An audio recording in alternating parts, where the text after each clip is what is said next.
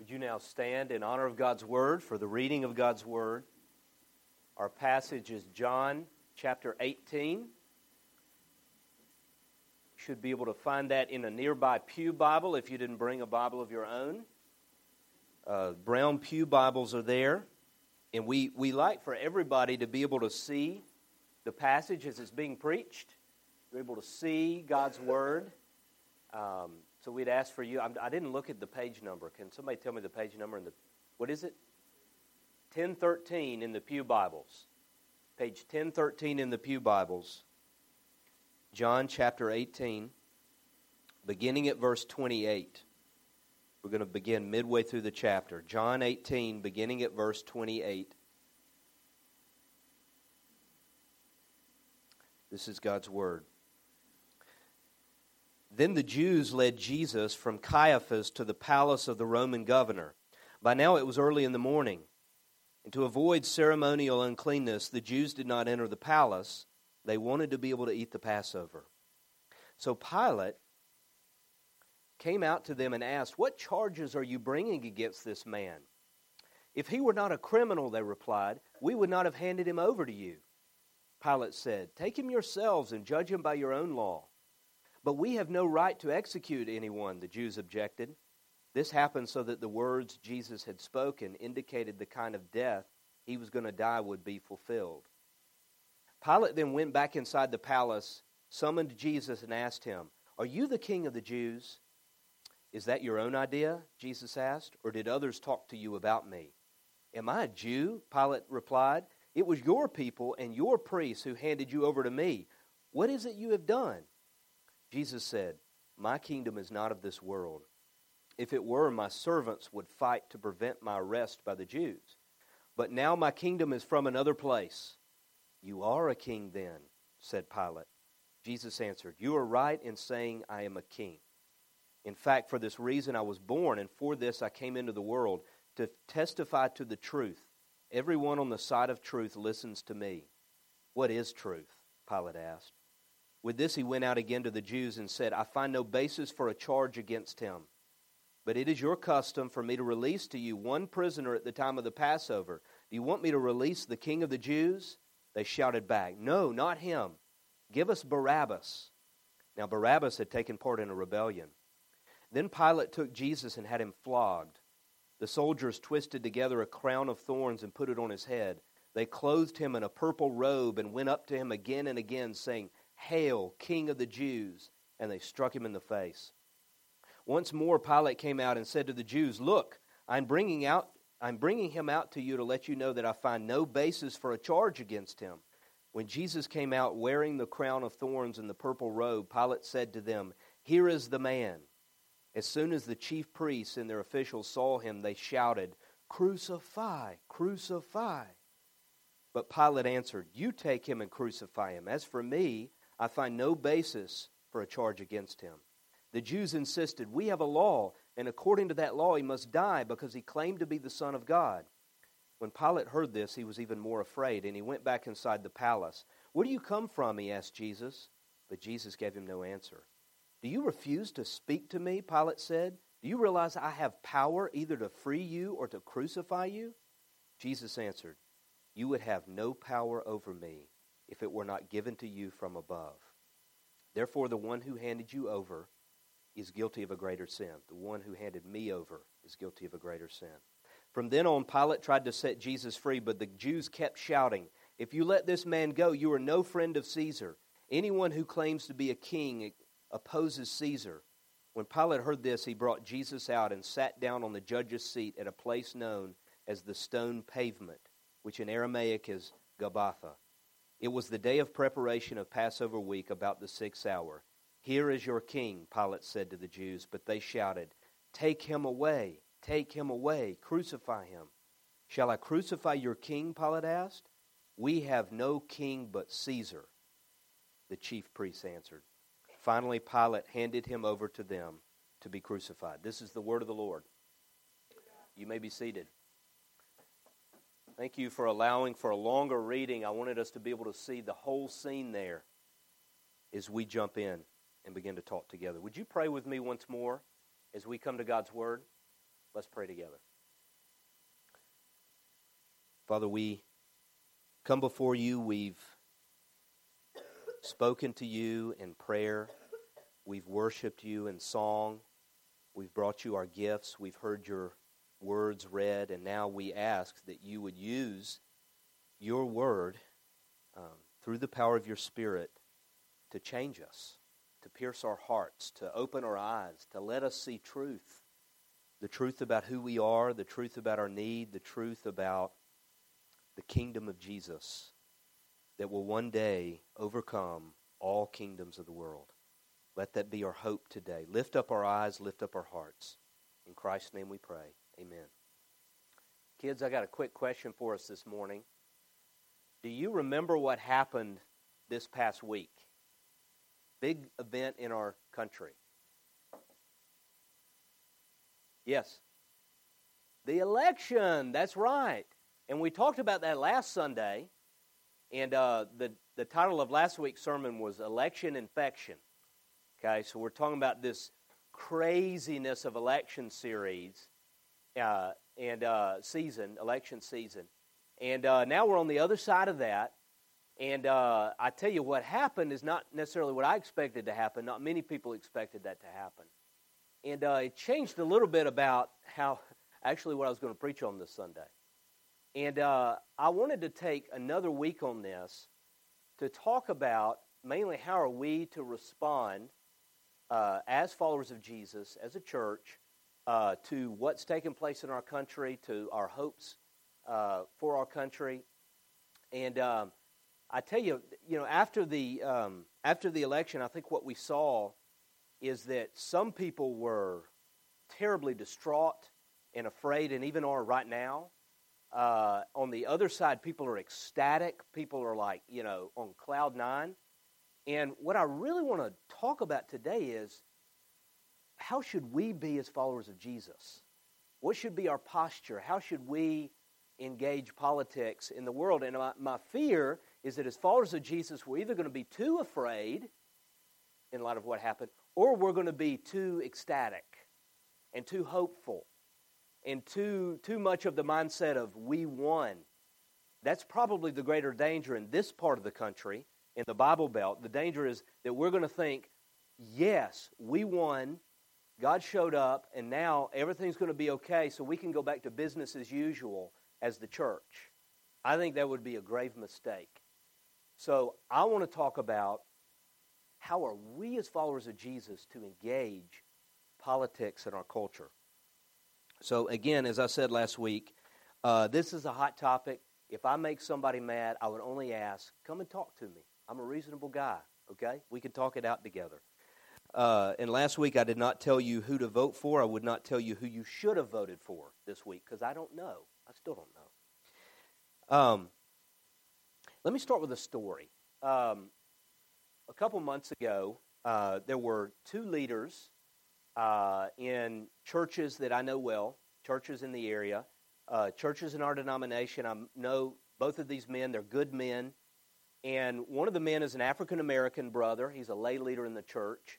The other one is a white brother. He's a leader in his church, different churches. The African-American brother had been charged by our presbytery to create a committee on racial reconciliation, really addressing the issues of racism in our culture. And so he went to meet with the white brother, and they're going to sit down. They're going to talk about how to put this thing together. And as they sat down to talk, the first thing that the white brother asked the black brother was, my first question is, before we start working together, is, are you pro-life? Are you pro-life?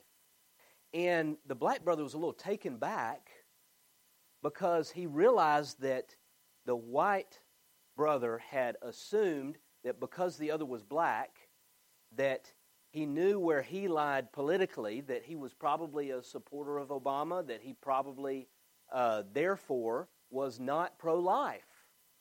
Because you see, in his mind, that's how things fall, right? You either vote this way or you vote that way, and if you vote this way, then it means you believe in all of this, and if you vote this way over here, it means you vote for all of this, and because he was black, obviously, he's going to vote for Obama. He's not really thinking about all of these things. He's not thinking these things out. And the response of the black brother I thought was tremendous. Where he responded to him and he said, of course I'm pro-life. But for me, there's more than one pro-life issue. Yes, I think to stand against abortion is huge, to be pro-life in that aspect. But I'm trying to say, how do I also be pro-life in the way that we deal with the poor? How are we pro-life in the way that we deal with the immigrant and the alien, which the Scriptures talk more about than many, many other things, the poor and the alien and the immigrant? You would be shocked at how much the Scripture talks about how we're to be concerned about their plight. So he said, I have a lot of pro-life issues that I'm trying to wrestle with here. It's a far more complicated issue than just one. And it was a helpful conversation for the other because he began to think of things in a way that he had not thought of before. Now, I know many of you, even as I say that right now, you're saying, but they're not. That side over there is not for the poor. And they think that the way that we ought to help the poor is through government, and that's bad, and rah, rah, rah, rah, right? I'm not making an argument, you see, for which party has the best ideas of how to address the issues in our culture. I'm trying to make the argument that there's more than one Christian value and that no party, no earthly political party has the corner on those values. Now, here's the problem. As we, as the church, especially in America, engage politics in a democracy, the problem is that we very easily are prone to identify ourselves with a particular political party, a particular movement, a particular leader. We're very prone to want to look to one movement, one platform, and say, that's the Christian platform. That's who I am, and we identify ourselves with that particular movement. Now, I'm not saying that you shouldn't vote or that you shouldn't support one particular candidate or one particular party. That's a good thing. What I'm talking about is identifying yourself with it, is looking to it, and we all do this very easily. We look to it and we say, this is who I am. I'm one of these. I stand with these. We assign our identity to it, and whenever we do that, we are aligning our identity and our allegiance with something other than Jesus. In the Bible, that's called idolatry. Anytime that we put our hopes and our identity and our allegiance in anything other than the living God, that's idolatry. And it will lead to fear, and it will lead to all kinds of the things that we have seen in our country and the church. How we have lost our voice because we have over-identified with a particular earthly platform. So here's what we'll see, what I want us to see in our passage today. We're going to see the politics of Jesus. I really think you see in the passage the politics of Jesus. And I think what it calls us to is a deep alignment with Jesus and His kingdom.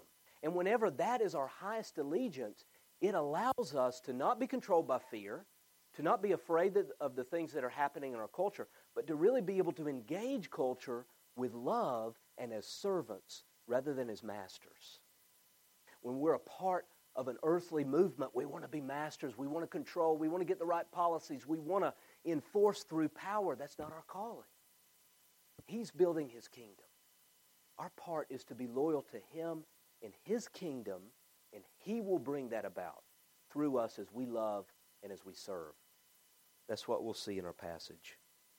So let's jump in together. This is really the climax of John's gospel, and really of all the gospels, as you come to this moment of the crucifixion. And we're honing in on the trial of Jesus. First thing I want us to see is the crowd, the partisanship of the crowd. And John very much wants you to see the irony of this. Now, this crowd that's here, it looks very much like a political rally, right? I mean, we've seen lots of those over the past year and a half. You know, the big rallies on TV, and the crowd is shouting, and sometimes they're shouting down with the other side, down with the other candidate. We see all of that. It's the same picture that we see here. They're shouting, crucify, crucify. Here's the irony. This is the same crowd that about a week earlier was hailing and praising Jesus as the coming king. Laying their coats down, he's riding into Jerusalem on a donkey, and they're celebrating and they're cheering, and now the crowd is now against him and wants his crucifixion. What's taken place? They had an agenda. They had a certain idea about what needs to happen and who Jesus ought to be. And whenever they began to realize that's not what he was going to do, he was not going to come over and take power, he's not going to kick the Romans out, he was not going to bring our agenda, he was not going to establish Jerusalem like we had hoped that he would, they turned on him because he did not fit their agenda. Now they're cheering, they're passionate, they're convinced that they're right. And I don't know if you noticed this, but in verse 38 or verse 39, whenever it says it was the custom of the government to release one of the prisoners to them at the time of the Passover. So there's this. He's got two prisoners here. He's got Jesus and Barabbas. Barabbas was a murderer. He was a rebellion leader. Everybody knows he's a very bad guy. And then you got Jesus, one whom they are convinced is evil and is against God. In an incredible picture of irony, Pilate says to them, "Who do you want me to release to you?" And they say, "Give us Barabbas. Crucify him." And I think it's a real tremendous hallmark picture of what partisanship looks like. You see, whenever you're a partisan, what does it mean to be a partisan? To be a partisan means you align yourself, you align your identity with a particular party, a particular tribe, a particular cause. You set your identity in it. I'm all in here. And you know what happens whenever you do that? You begin to minimize your own weaknesses. You become blind to your own weaknesses or the weakness of the leader of your particular party. And you exaggerate the weakness, the evil, the badness of the opponent. You see it all over the place in this crowd. They're looking at Jesus, and they're like, he is evil. They don't have anything to really accuse him of, but he is evil. He is bad. He's an enemy of the state. And they look at Barabbas, and they say, oh, he's not that bad. You know, he was just passionate about his cause. You see how that easily takes place? Did you see that taking place throughout our nation over the past year? How you have the two sides, and whenever you're in one of those camps, you have this natural tendency to minimize the weakness of your own leader. And the other side, oh, they're a demon. They're awful. They're horrible. Can you see them? Can you see how bad they are? Whenever we become partisans, that's what begins to happen.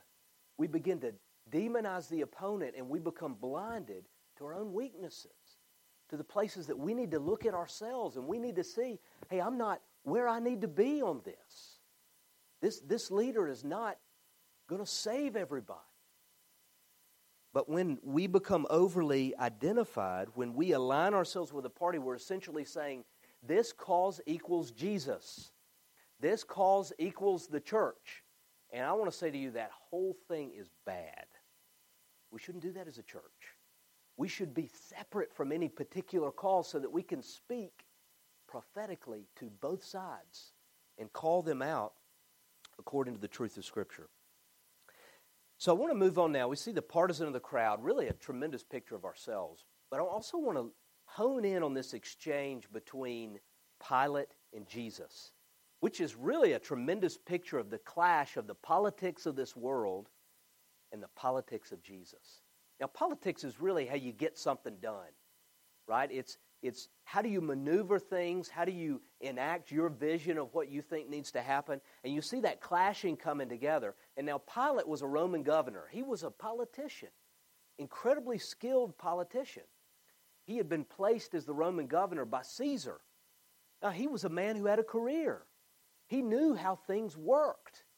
He knew how to win power. He knew how to appease a crowd. He knew how to build a consensus. He knew how to appease in the right ways that you need to make concessions, to make compromises.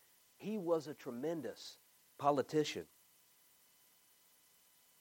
And we see here is the first thing he asks Jesus is, he says, are you a king? You see, Pilate's trying to figure out, he's trying to assess the situation here. Basically, Pilate just wants to calm everything down, right? He doesn't want a big rebellion happening on his watch. And so he's kind of playing both sides. You know, he doesn't want to be someone who condemns someone who's innocent, but at the same time, he doesn't want to stir up the crowd. He doesn't need a rebellion on his hands. So he's trying to figure out where Jesus is and what exactly has happened. And he says, "Are you a king?" Now, Pilate knew what a king was. The ancient world knew what kings were a lot more than we do. You see, a king is someone who rules. They rule according to their own whims. They're a dictator. They have absolute power. And if you're a king that doesn't have power, it means you're not a king anymore.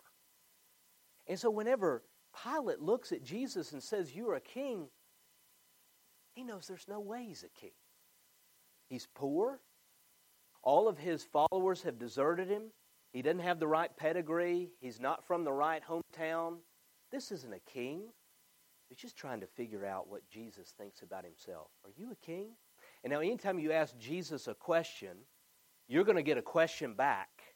And before you know it, you're going to be trying to defend yourself, right? Jesus had a powerful way of responding in a way that actually made you the one that was having to defend yourself. So we see this Pilate who has power. He knows how to enforce an agenda. He's trying to weigh all of these things. And at one moment, Jesus is not answering him in chapter 19. And he says to him, "You're not going to answer me? Don't you realize I have the power over you? I have the power to crucify you or set you free. I'm the one who's in charge here." He knows how politics work. And did you see Jesus' response? We begin to see the politics of Jesus that are completely different from the view of this world. Jesus responds to him, verse 11, "You would have no power over me if it were not given to you from above." That's a totally different way of looking at the world and looking at circumstances and looking at power. In the eyes of Pilate, he had power. If you have the crowd, you have power. If you have position, you have power. If you can enact and enforce your policies, you have power. And Jesus looks at him and he says, "You're mistaken. Everything you have has been handed to you from above. He's put you there to accomplish his purposes. And when he's done, you will be removed." Jesus has a completely different outlook on the politics and the power of this world. In verse 36, Jesus' response to Pilate, I think, is a real key to understanding the politics of Jesus. You know, Jesus has just responded, and Pilate comes back to him, says, "What have you done?" In verse 36, Jesus says, "My kingdom is not of this world. If it were, my servants would have been fighting for me. My kingdom is not of this world." Now, Jesus is not saying my kingdom is something that's just spiritual. My kingdom is something that is otherworldly and doesn't have anything to do with the everyday realities of this world. That's not what Jesus is saying. We often think that. Jesus has just come to deal with our personal spiritual life, just with our interior life. He's not wanting to affect anything in our everyday life, our work, our politics, any of those kind of things. No, he doesn't get entangled in that. He's just here to save your heart, and then your life and your body and all of that stuff, that belongs to the earth. It's something totally different. That's not what Jesus is saying. He's talking about the origin of his kingdom, not the destination of his kingdom. He's saying, my kingdom is not created here on the earth. It doesn't have its origin in any human political movement or any human cause or any human leader. It doesn't work the way that the things in this world work. It doesn't come in the way that the things in this world come, through power and might and coercion. That's not how my kingdom comes. It cannot be located in any earthly power or movement. It's from another place. But it's coming here. After all, that's exactly what Jesus taught his disciples to pray. Your kingdom come on earth as it is in heaven. The whole program of Jesus' mission is that God's heavenly kingdom would come down into the earth through the life of His people. Very easy to misunderstand that. So Jesus says, my kingdom is not from this world. If it were, then it would be advancing just the way that the kingdoms of this world advance. My followers would fight for me. It would be dependent upon power. It would be dependent upon wisdom or the right kind of policies or any of this stuff. But my kingdom is not from this world. That's not how it comes. It cannot be located in any earthly kingdom. We got to see this. This is tremendously applicable for us as we engage culture. God's kingdom cannot be found in any earthly political movement, any earthly leader. You cannot look to it and say, this equals the kingdom of God, because no human movement can fully capture who He is and what His kingdom has come to do. It's absolutely critical to see. Now, Jesus was hard to pin down on His particular views. I mean, if you were to go through and you say, let me try to figure out which side Jesus is on, you're going to have a really hard time.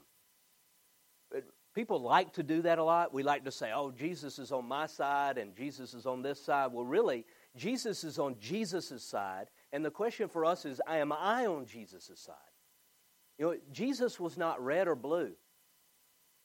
Jesus was not conservative or liberal. He was both, far more than anybody else would be. You know, at times as you see Jesus, he's far more far right and conservative than we would ever even dare to be. Right? The ways in which He spoke about marriage, the ways in which He spoke about divorce, the ways in which He spoke about the law, the ways in which He said your righteousness must not just be in your actions, but must go all the way down to your heart. That your faithfulness to your spouse in marriage should be so high that you do not even lust after another person, because that is committing adultery. He goes way beyond what any far-right person would go in our world. Incredibly conservative at certain places. But yet in other times, more far left than we ever would want Him to be.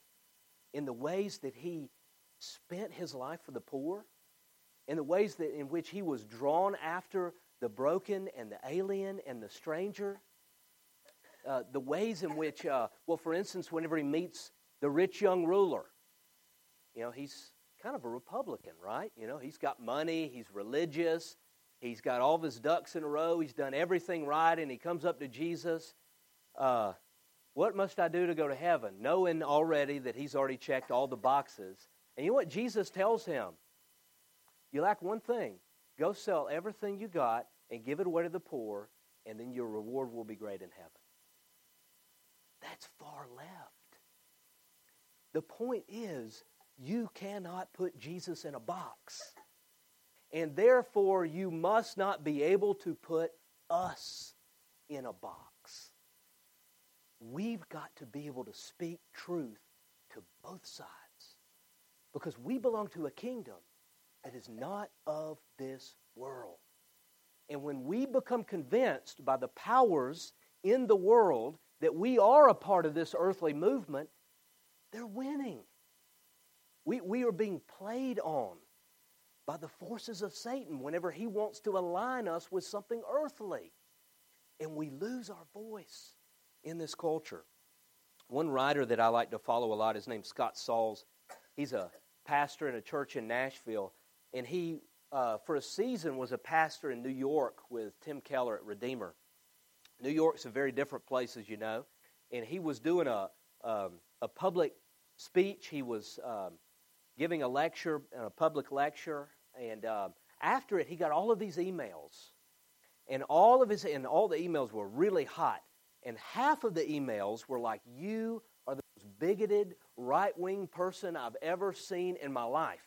And the other half of the emails were like, you are the most bleeding heart liberal I've ever seen in my life. And he's like, what do you do with this? Both groups heard the same thing. How do you get this? And then he goes to Dr. Keller and he says, what do I make of this? And I love Tim Keller's response to it. He said, well, you should always seek to learn from criticism. He said, but I think you need to be encouraged. Like, encouraged? He said, yeah.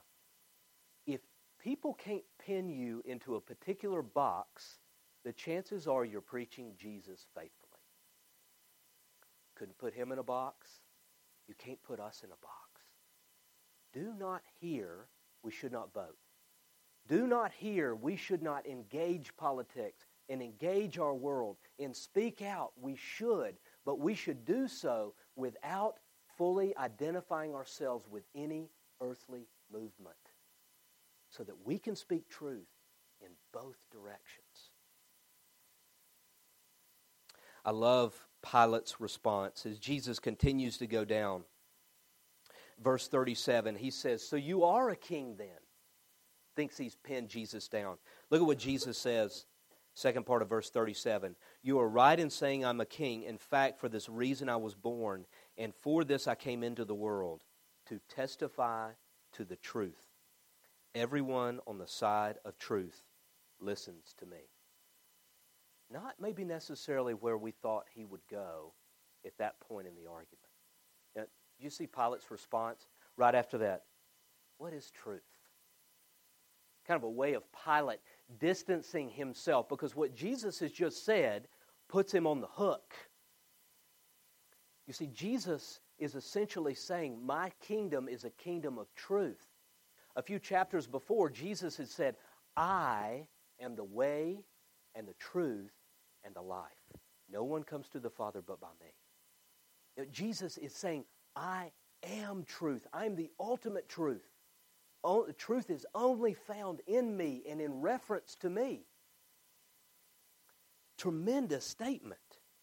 From the perspective of the Bible, from the perspective of Jesus, one of the greatest problems of the world is that the world is living in rejection of the truth, in deception, in rejecting who God is and who Jesus is.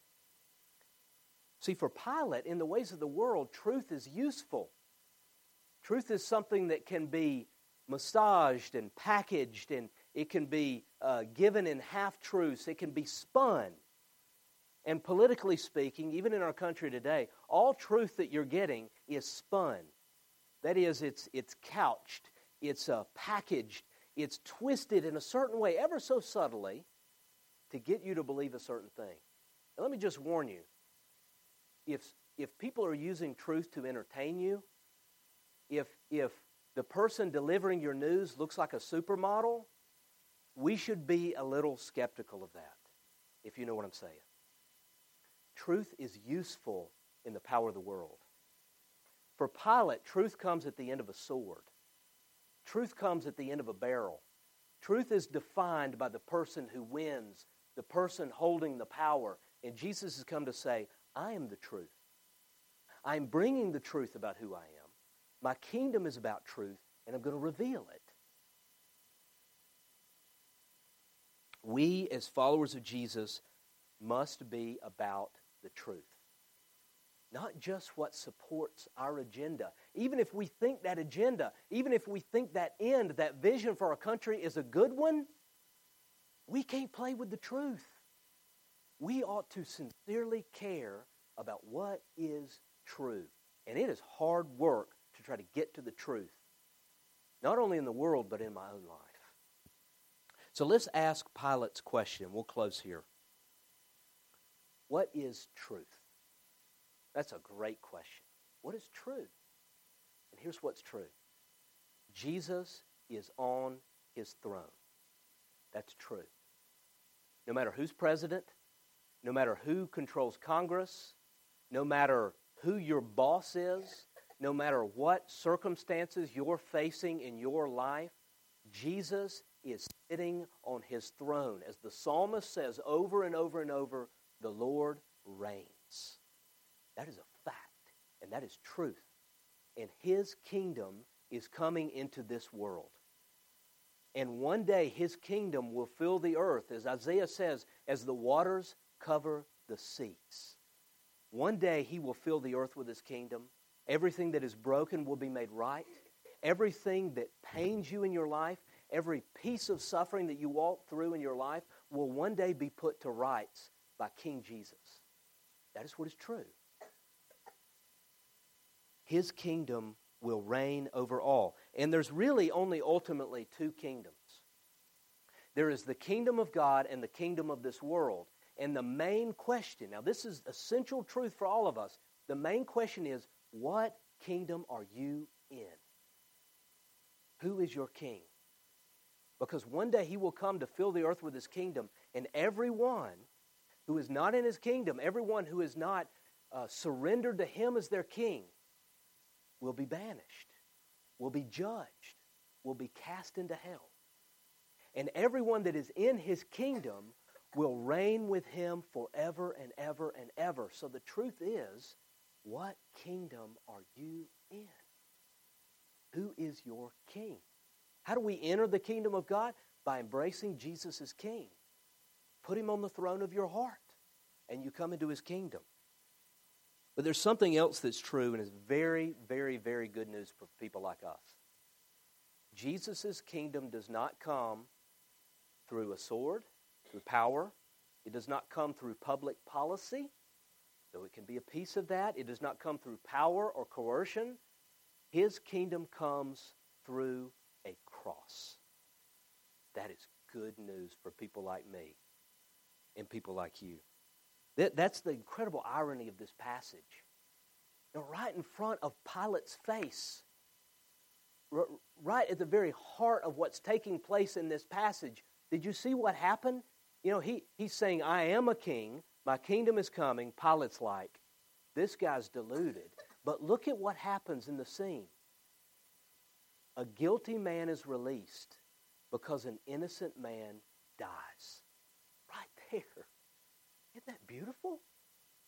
God has so carefully orchestrated the details of this moment that it is itself a picture of the gospel. An innocent man dies. Jesus is utterly innocent, never sinned in his life, but yet willingly he dies so that a guilty man, Barabbas, may go free. It's the gospel right there.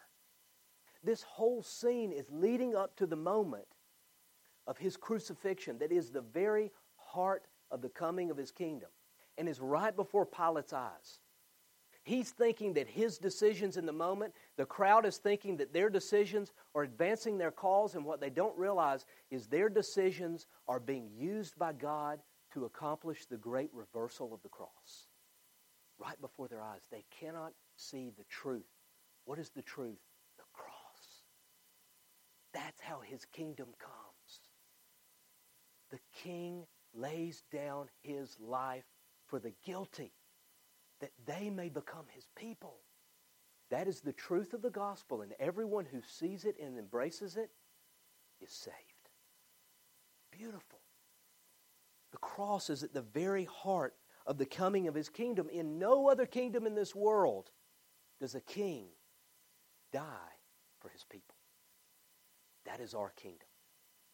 And because of that, the cross is to shape everything about our calling. It's to shape everything about our lives as followers of Jesus. Our calling is to bear witness, to testify, like Jesus, to the truth of the cross. That's how his kingdom comes, as we bear witness to the truth of the cross. How does that happen? It happens as we, like him, live self-sacrificing, loving lives toward others. It comes as we lay down our lives for others. It comes as we love our enemies. It comes as we love our spouses. It comes as we serve our neighbor. It comes as we care for the poor. It comes as we live lives of generosity, pouring out what God has entrusted to us for the good of others rather than hoarding it to ourselves. You see, each one of those things that we're called to in our life is a picture of the cross. It is laying down your rights so that another may benefit. Laying down your preferences so that another may live. It's dying to yourself in order that another may experience love. That is all a picture of the cross. So you want to change the world? Love your enemies. You want to change our culture? Submit to your boss and be the best employee you can possibly be. You want to change the world? Forgive somebody that doesn't deserve forgiveness. And respond in love. And give your life away. And serve somebody who can't do anything for themselves. That is our calling. And as we do that, that's how His kingdom comes. Through the power of the cross. Close with this quote. I've mentioned this quote before. I think it's just so fantastic. It's N.T. Wright says this. He says, God's mission is not to snatch us out of the earth up to heaven, which is what we often think. But God's mission is to colonize the earth with the life of heaven. It's a beautiful quote. God's mission is not to snatch us away from the earth up to heaven, but rather to colonize the earth with the life of heaven. What does it mean to colonize? It means you take the values and you take the life of your country and you go to another place, another nation, another kingdom, and you colonize it. You bring it to bear. You live it out right where you are. That's how you colonize something. And that is exactly our mission. We're colonizers. We are to bring the life of heaven right down into the everyday realities of where you live and where you work and where you play. What is the life of heaven? It looks like love with a cross in it. That's the life of heaven. Let me